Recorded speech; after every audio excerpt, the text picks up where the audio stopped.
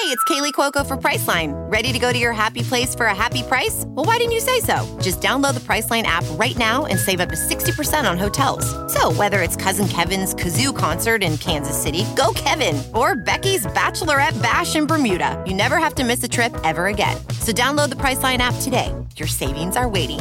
Go to your happy place for a happy price.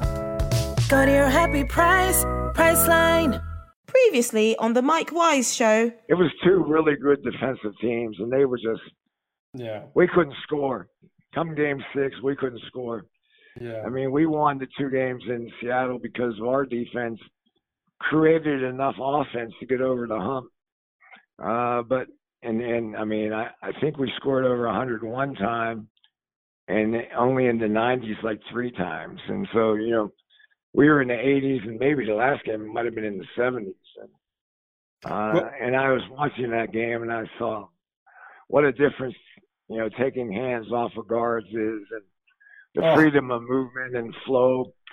I mean, that was a wrestling match more than in today's game. It's more of a track meet, and that series was more of a wrestling match, and a lot of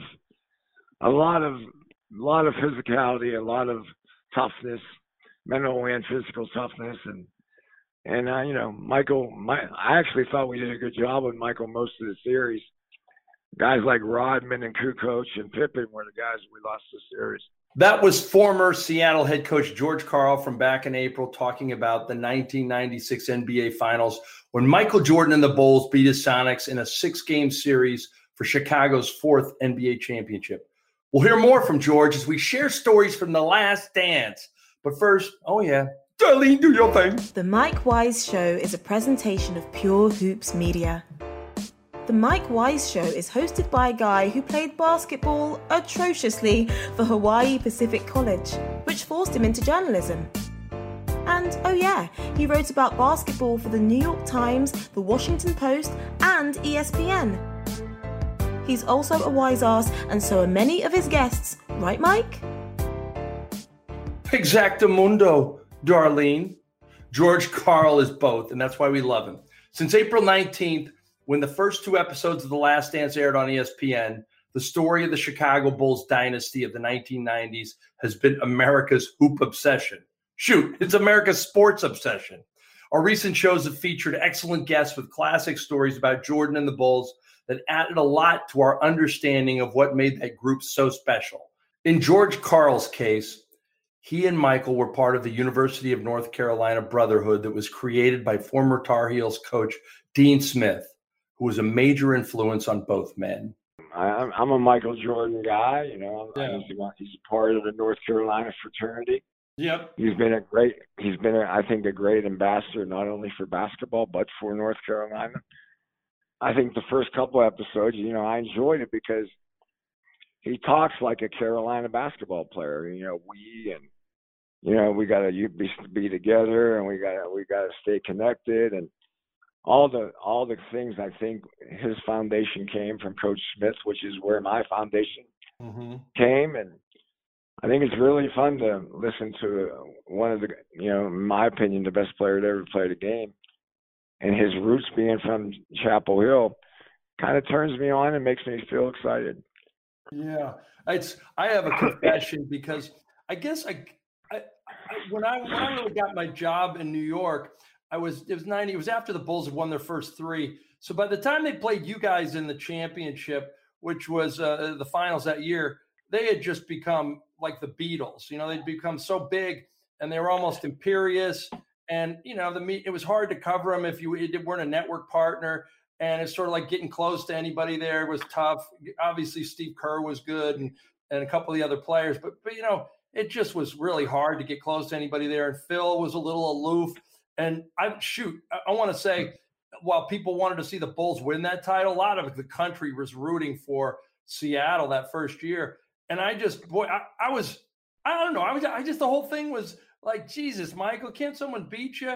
And then when I started watching this Last Dance, man, seeing them get the first taste of it, I really started to like Michael and what he was about. Beyond all the hype, just the competitiveness, the idea of giving yourself to the good of the group. and all the things that Carolina taught him, really. Well, when I've been blessed to play golf with Michael. He hangs out with some North Carolina, parties that we have. He comes back every once in a while. He doesn't come back all the time, but Michael is very comfortable in who he is, and he's he's somewhat confident, which he should be. But one thing I like about Michael, I think he handles almost any situation. He can walk in, and if it's a blue collar, situation, he'll handle that. If he has to wear a tuxedo, he can handle that. He has a smile on his face. He has a charisma to him, and he had it when he was like 20 years old. I mean, he's had that. He might have been naive when he was younger, but I think he's evolved into a really great ambassador of the game, and I'm proud of him being from Chapel Hill, North Carolina. Yeah, it's funny. It doesn't matter who I run into, Michael Corrin or Stuart Scott when he was alive. Everybody, it was like there's such a UNC brotherhood. It's very unique in the world of basketball. You never see guys running around going, "Hey, he's a Loyola guy," or he's a Santa Clara guy. He's a Fresno State guy. God bless my alma mater. But Carolina guy, that's a saying. Doesn't matter if it's Larry Brown. Doesn't matter if it's you, Michael Jordan, Sam Perkins. It's just a thing. And why is there such a UNC brotherhood? Why are all the players who played for Dean so devoted to him? I think and the reason is we're all loyal to Coach Smith. I mean, Coach Smith, I would say a vast majority of the players that played for Coach Smith look at Coach Smith as their second father. And, he was more than a basketball coach. I speak all the time on leadership. And Coach Smith was a better coach of men than he was of basketball. Hall of Fame writer Sam Smith of Bulls.com has covered basketball for 4 decades, most of them at the Chicago Tribune. He was on the Bulls beat before MJ was even on the team. Sam understood better than most how MJ's early brilliance and the eventual success of the Bulls lifted up a city whose sports teams were not known for their championships. In our case, of course, living in Chicago, it's sort of different. Chicago didn't have a great history of successful sports teams, not like New York with the Yankees and, dynasties, Boston or LA, any of that kind. So it's a big city, and, that's sort of that second city insecurity complex sort of hovered over Chicago, which I kind of could see from afar, and then being up close, having come from New York. And so, it was a rare thing that you can embrace. This was the rare time that Chicago had, because even in other sports, they're great figures, Ernie Banks in baseball, whatever, or even, Gale Sayers and Dick Butkus were like tragic figures.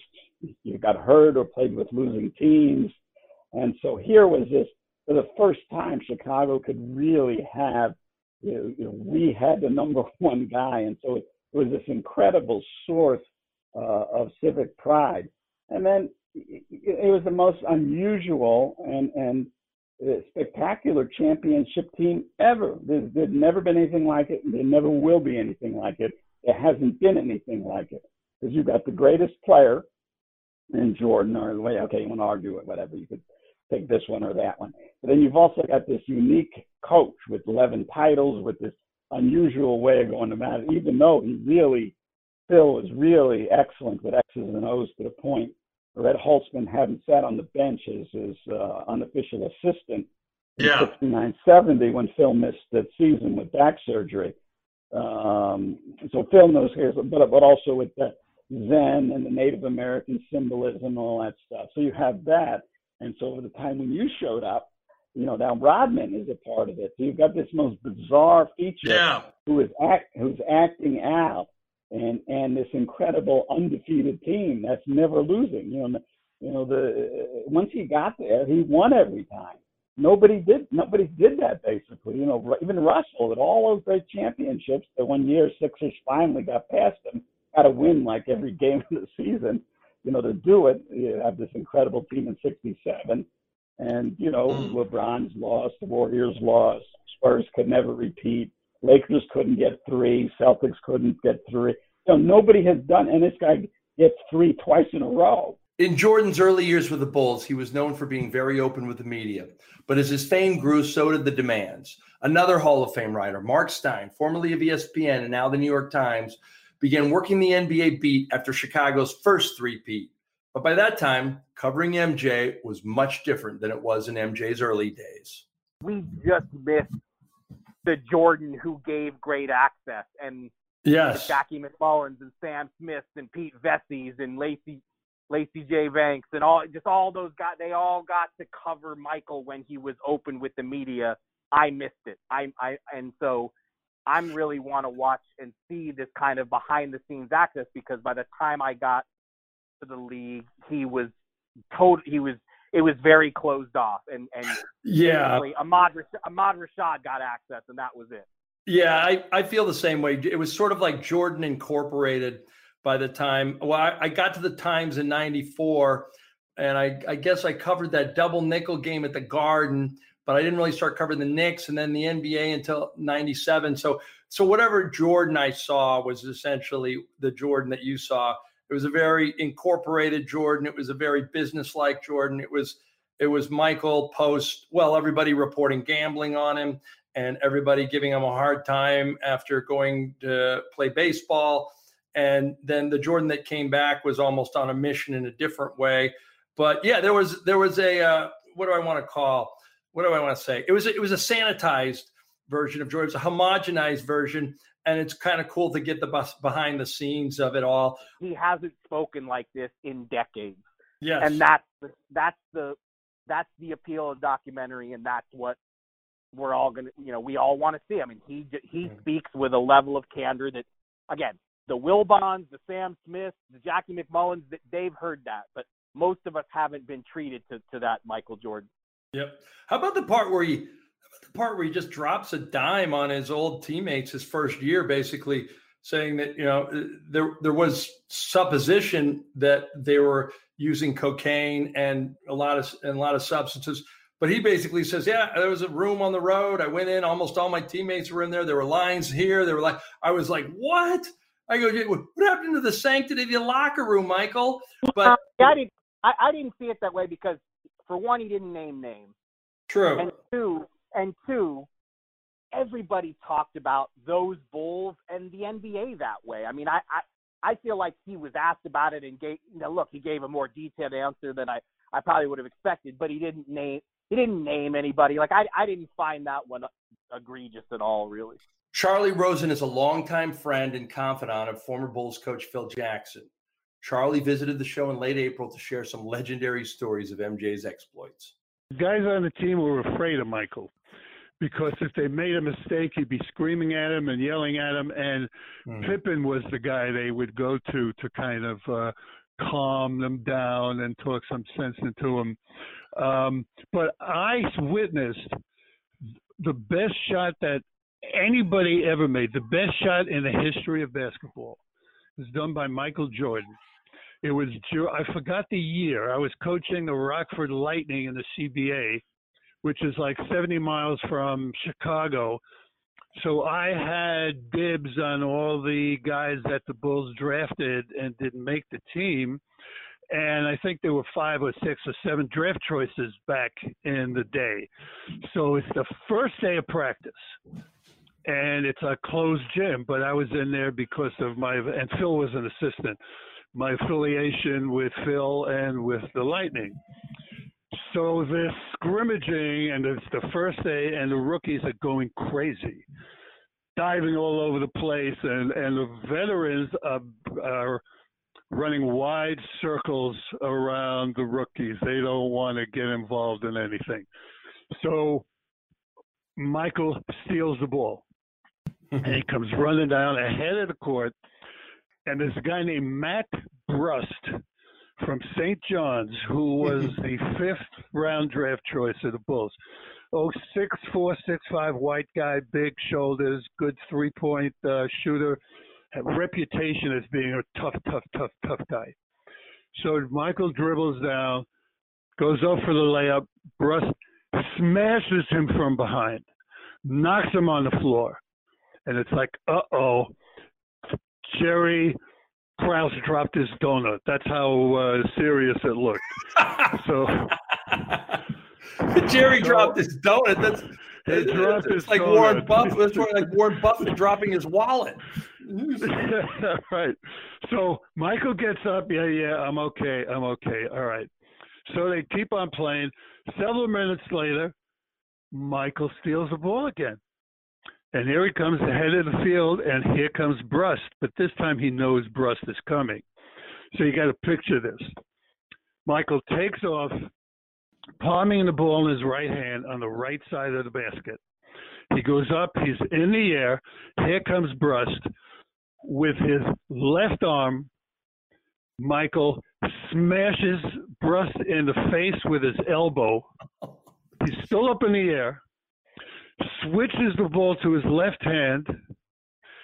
His left hand goes underneath and around the basket and dunks. The best shot I have ever seen. Michael was such a competitor. And one of the reasons why he got along so well with Phil, number one, Phil wasn't intimidated by superstars. You know, he played with Clyde and the captain and everybody. Right, when the Knicks really put the NBA on the national map as far as, sports was concerned, when they won those championships. And the other reason is that the two of them, Phil and Michael, were the fiercest competitors in the whole Bulls organization. After the Bulls' first three-peat in 1993, Michael decided to try his hand at baseball. At the time, there was a lot of controversy about the fact that he liked to gamble. And there was plenty of speculation that his baseball hiatus was really a cover for something else, namely a suspension by the NBA because of his gambling.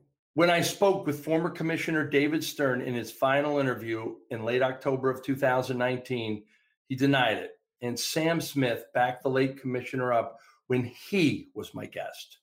When the gambling stuff really originally started, it was with this Slim Buller character when Jordan didn't go to the White House. In 1991, he went on this gambling weekend. I mean, imagine the scandal level in this era that it might have been. He skips the trip to the White House. The rest of the team goes. He says he's going on a family vacation. He goes to a gambling weekend with Slim Buller. It's sort of like, playing pool with a guy named Lefty or something. Don't do that. Right. So unbeknownst to him, Slim is a convicted drug dealer. There was a bail bondsman who financed the weekend who got murdered. And they found Michael's check in his belongings. That's how it came out. And then the other things developed with the Buddy Richard Aquinas and going to Atlantic City between games, which was laughable. I don't know if you read the New York Times then, but there was the most amazingly immature, stupid thing the New York Times ever did in Michael Jordan between games, condemning him for getting in at 2 a.m. And I remember one of the New York writers asking me about that, and I said, I'm shocked too, because he usually gets in at 5, and then he gets 50 points. Well, Harvey wrote the column. I know it was Dave Anderson. Oh, you're right. Dave Anderson found out. That's right. The nicest man in the world. They're just the wonderful, nicest man. And God rest his soul. Sort of the opposite of every other New York writer in the city. Just a wonderful guy. And he was outraged about this. And anyway, which was because Michael, that's the way he lived his life. He played cards till 5 in the morning. He played golf at 7, and then he got 52 points. And he did it, playoff after playoff after playoff. And it's legendary stuff. But I'll just tell you quickly. So the Tribune, this scandal comes out, Richard Aquinas, so all the gambling stuff. So we put together an investigative team and go down and to interview all these guys. Aquinas, when the gambling stuff breaks with the league he's going to do investigation. And we go to every single one of these guys involved, of course, other than a dead guy. And so our investigative guy, I wasn't part of that, but I'm covering the team still. And so, but he's a friend of mine, so I asked him, I got his notes afterwards, and we talked about it. So every time they went down and they would say, well, they'd do the interviews about what happened. And they say, well, what did the NBA investigator ask you? Well, we didn't talk to anyone from the NBA. They did not talk, their investigation did not talk to a single person involved in that whole episode. They did not want, if there was anything wrong, and there really was nothing major, I don't believe, but if there was, the NBA did not want to hear it. They were not going to deal with getting their Michael Jordan, their biggest producer, out of the league. David Stern, the ultimate capitalist of sports, was not putting pressure on Michael Jordan. And what Michael was upset about, because he went to see Stern about this, and it was David was sort of on the defensive. You know, he went back to the league office when they called him up that one time. So he comes up, and he only did it. I remember this vividly. He wasn't going to go see it out of his way to see it. He tells the league, "I'll come see you when the team's in New York. I ain't coming otherwise." So we're in New York, and he goes up to see David, and he says that this whole thing is bull. You know, and after all I've done, after every interview you have me on all these, you know, shows, inside stuff, whatever they're called, I do all this junk for you guys, and this is the way you deal with me. So he was like furious with the league. Now, I wasn't quitting because of that, but he was basically saying, you guys lay off, because like your point, but Michael's point is, I'm going to do what I want. Right. Michael Jordan, I'm worried about the league. And David is like, well, yeah, no, we apologize. You know, David's like regretting this. He says, oh no, yeah. And like I said, when the Tribune, when we went looking and had an investigative team that won Pulitzer doing this story, we couldn't find a single NBA investigator who talked to anybody involved with the story. That's tremendous. The late Jerry Krause was the general manager of the Bulls during their championship years. In the documentary, he was cast as the villain and frequently ridiculed by Jordan and Scottie Pippen. One of the troubling aspects of The Last Dance was that nobody defended Krause, and he was not alive to defend himself, having died in 2017. Sam Smith and I examined that issue. Did Jerry Krause get a fair shake in this documentary? I like Jerry. I know he was socially, he probably had some social anxiety disorder. Inept was the word you're looking for. Yeah, you're right.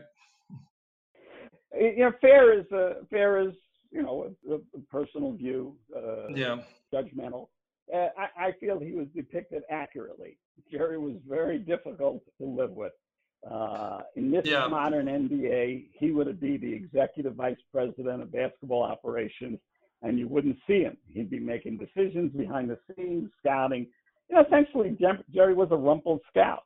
He was, but in that NBA of the mid '80s, there wasn't the economics to have a big front office, and so the scout had also become the so-called face of the franchise. And, you know, whatever the psychological issues would be about the unpopular kid growing up, wanting to be one of the guys, whatever, without getting into that, Jerry was difficult to live with, difficult to be around. But at the same time, if your antagonist or the protagonist of the story, but the antagonist for Jerry is Michael Jordan, and you've got no sense of humor, you can deal with Michael. And Michael was great fun to deal with. But you had to be on your guard, and you needed to be sharp, because he was coming at you verbally as much, and Jerry could not deal with that. You know, he couldn't respond because he was kind of humorless, but at the same time, he's the boss. So he would revert to, well, you know, I'm in charge. You know, you don't win with Michael Jordan pulling that one, and so difficult. But on the other hand, it was fair because Jerry was executive of the year twice, voted by his peers, which is not, which was among elite. Not many executives have gotten that. He was the chief executive of the franchise that won 6 championships. So there was no reason to fire him. Yeah, your employees don't like you. You know, I didn't like most of the sports editors I worked for. It didn't, didn't mean they should be fired. It's whatever. They did their job. I did my job. And it's not supposed to affect you. And so the team succeeded. So, Jerry's, the issue with the public probably was displayed most with the players in that one scene when I come back from Detroit and he's dancing the aisle with the players. Get out of there. That's not where you're supposed to be. And so, who has a celebration at work and invites the boss? It's just not the way it works. And so, If Jerry had stayed in the background, like the owner, like whoever else, like basically the GM of every other team, he wouldn't have been probably depicted the way he was. But you know what? It's like a great novel, and every great novel, needs a villain. I just wish you were.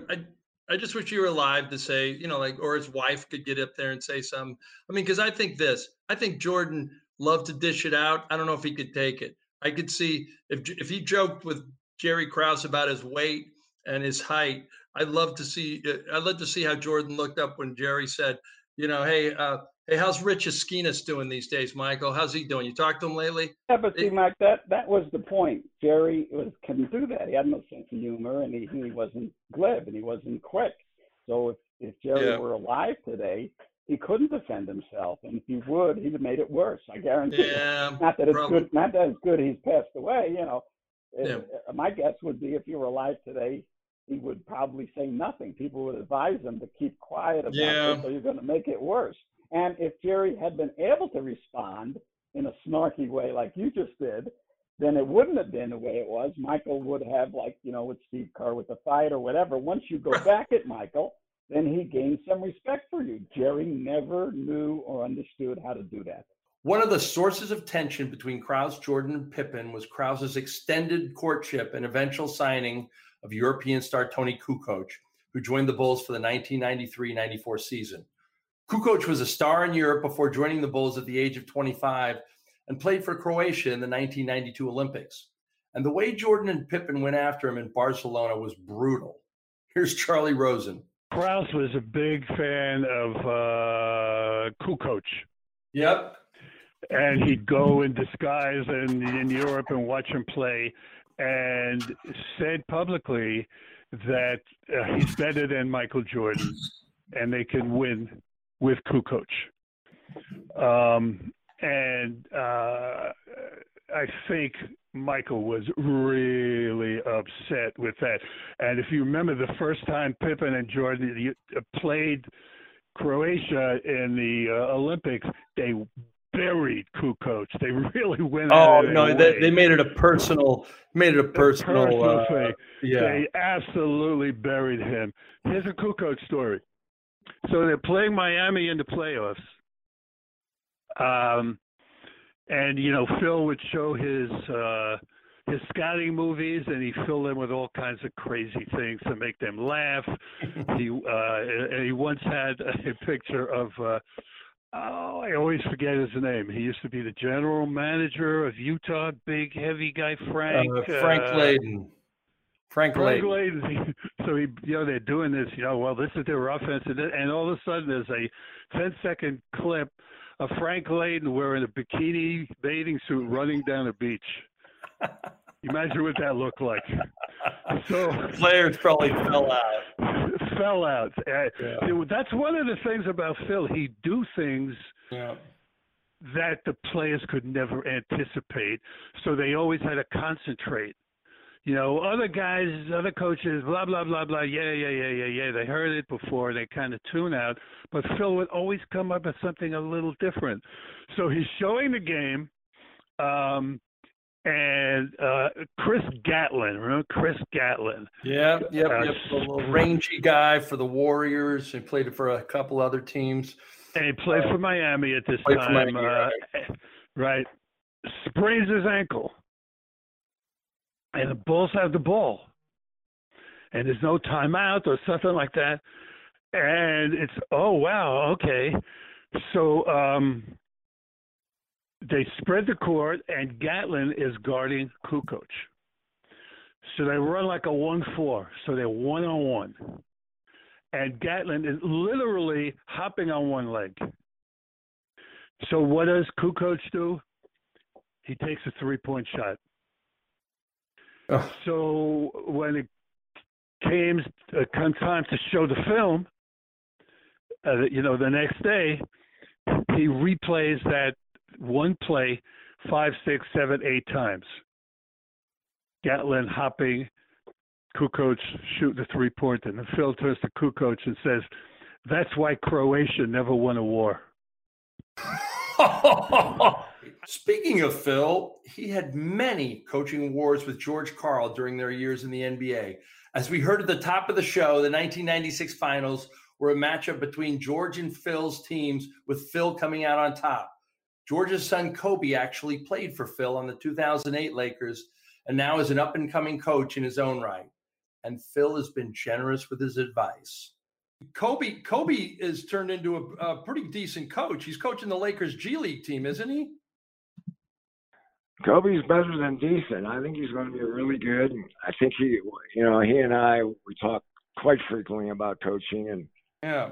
And Kobe's other mentor in his life is Phil Jackson. And last summer, Phil Jackson and I and Kobe went out to his house in Montana and spent 3 or 4 days together. And it was really fun. I mean, Kobe had to talk me into doing it. And, Phil has probably kicked my ass more than any coach in basketball. and I'm going, okay, what? And then I walk into his house and he has all these trophies. And he has all these windows of teams that he beat. He put me in the bedroom where it was the Seattle Supersonic window. So, I mean, there was a lot of subconscious, subliminal commentary going on quite frequently in our talks. But I got to know Phil pretty well, and what's funny, in a strange way, Phil and I are probably a lot alike. But he does it with a Zen mentality, and I do it like a general mentality. So, I'm more into controlled chaos, and I think Phil's more into calm and mellow. Did you go fishing with him? What'd you do? Did you share some ganja? What would you do? We took he lives in a beautiful area, so we drove around Whitefish and Kalispell, and yep. I spent he grew up in Great Falls, Montana, and I spent 3 years in Great Falls, Montana. And, and then we'd wake up in the morning and talk some basketball and go to lunch. And we come back and talk basketball or take a tour of the city or just go out and enjoy nature. We took a bike ride, I think, one time. And, the second, and then at nighttime, Phil loves to watch movies. He loves to watch movies. So I think 1 or 2 nights we watched a movie. It was just a kind of a fun thing. And I think Kobe is very much into trying to evolve and learn.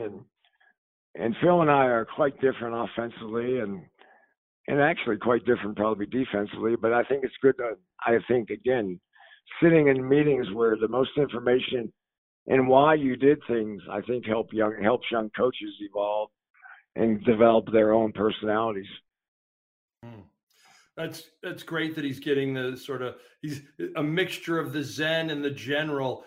When he gets an NBA head coaching job, he's obviously promised you a job on his staff already, hasn't he? We've talked about it. I go out to LA. Love it. I think he's going to probably have to learn how to tell me to shut the fuck up. But I think he's getting strong enough to do that now. In the 1998 finals between the Bulls and Jazz, Chicago was in trouble in Game 6. While they led the series 3-2, they trailed by 3 with 41.9 seconds left. That's when Jordan took matters into his own hands in a burst of greatness that was a microcosm of his entire career. Here's how Sam Smith saw it. And that's one of the great sequences to me in the history of the game, that last minute of Game 6, where he makes basically everything Michael Jordan was over 13 years was displayed in 1 minute of basketball. Well, you just said that, Sam, I'm sorry to interrupt. I just got through reading your take on that. The last minute is one of the best things you ever wrote about the Bulls, because you're right. That minute was a metaphor for the greatness of him and that franchise in ways you can't even. Even the play to go straight to the basket and get a quick 2. People don't even think about that now. But I remember me and Isola looking at each other going, that was the worst thing that could have happened for the Jazz. They didn't even have to work for that shot. Right. Gave him too much time. And then, offense, defense, intelligence, not calling a timeout. realizing where Carl's not going to see the double coming off from the baseline instead of over the top. I mean, there were so many elements of just that one, and basically did it himself. Nobody else touched the ball. Jordan's bucket cut the lead to 1. Then he stripped the ball from Karl Malone on the next possession and hit the famous shot over Brian Russell for the game winner and championship number 6. Not for MJ's heroics, Game 7 would have been in Utah. And with Scottie Pippen suffering from back problems, the Bulls would have struggled and I think would have lost. But as it turned out, Jordan saved the season and went out on top. Well, before the Wizards anyway. Many have speculated that if the Bulls had stayed together after the 1998 championship with Jackson as coach, along with MJ, Pippen, and Rodman, they'd have kept winning. Mark Stein isn't so sure. Charlie Rosen, he's 79 now, but fairly sharp still. He said the Bulls would have won at least 2 more championships if they kept everyone together after that run. Your thoughts? I don't know that I would go that far, because I actually heard Sam Smith talk about this. He did a pod with our mutual friend Howard Beck, and Sam reminded me of something that I have completely forgotten about. Remember Jordan, during that lockout, almost cut his finger off with that cigar thing. Oh, that's right. He had that cigar cutter incident, and it really messed up his tendon. And so he would have been compromised to some degree health-wise that next season. But look, at the time of the breakup, that injury hadn't happened. Scottie was obviously ailing. But I also strongly dispute the Jerry Krause, Jerry Reinsdorf notion that Bulls team was done. Are you kidding me? They still could have had a core of Jordan, Pippen, and a young Kukoc with Phil as coach. I think they would have been just fine. Would they have kept winning titles? Eventually, they were obviously going to lose to someone. But they, with those 3, you could have redone the whole team and still been excellent. And look, the reality is they couldn't have extended Scottie in that last season, but after, in the summer of '95, there was a window to extend it, and they chose not to do it. And that, to me, is on the Bulls. Yeah. Reinsdorf can say all he wants. He signed a contract. I don't renegotiate. No, when you have a team for the ages, and you guys have won 3-4 championships already, and you know how miserable Scottie Pippen is, rip up that contract and give him a new one. Make him happy. There's not a lot of guys who can play, who can claim to be Michael's perfect sidekick. Get it done. Make him happy. Fix it. The Bulls did not. And move on from there. It's not all on Jerry Krause. It's on Reinsdorf. Yeah. Jerry Reinsdorf is the only one from The Last Dance who remains. He's still the owner of the Bulls. But all the other principals from the championship years have moved on or passed away. Jordan is a fellow owner in Charlotte. Jackson went on to coach the Lakers to 5 championships between 2000 and 2010, and he's now retired in Montana. Pippen's doing TV work, and Krause was inducted into the Naismith Memorial Basketball Hall of Fame shortly after his death in 2017. The Bulls dynasty made for an incredible story, and ESPN and director Jason Hare delivered an unforgettable look back at a team and a superstar that will be remembered for as long as we follow sports. All right, let's go. Time to stick the landing. Thank you to all of our recent guests for sharing stories and insight from the Jordan years and what's become for us the best of The Last Dance. Thanks also to my producer, Bruce Bernstein, for weaving all of them together, writing all these tracks, and essentially getting up early while my sorry ass overslept. Thanks also to our editor, Ben Wolfen. He continues to do really strong work for us, social media and podcast. Please check out all of our Pure Hoops media shows. Each Tuesday, we've got Full Court Press with Fanta and Adams, where they've got college basketball covered. Catch and Shoot 2.0 with Otto and Aaron has a new show every Wednesday. Buckets, Boards, and Blocks with my friend Monica McNutt is here each Thursday. And Friday, it's the Pure Hoops podcast with BJ Armstrong and Eric Newman. BJ was a member of the first 3 Bulls championship teams, and his MJ stories are much better than mine.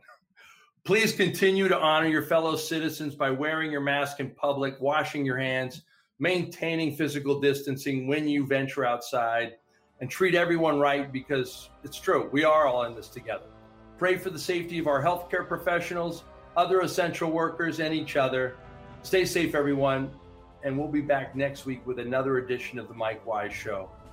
Peace! The Mike Wise Show used to be called The Wise Ass Show, but it remains a presentation of Pure Hoops Media.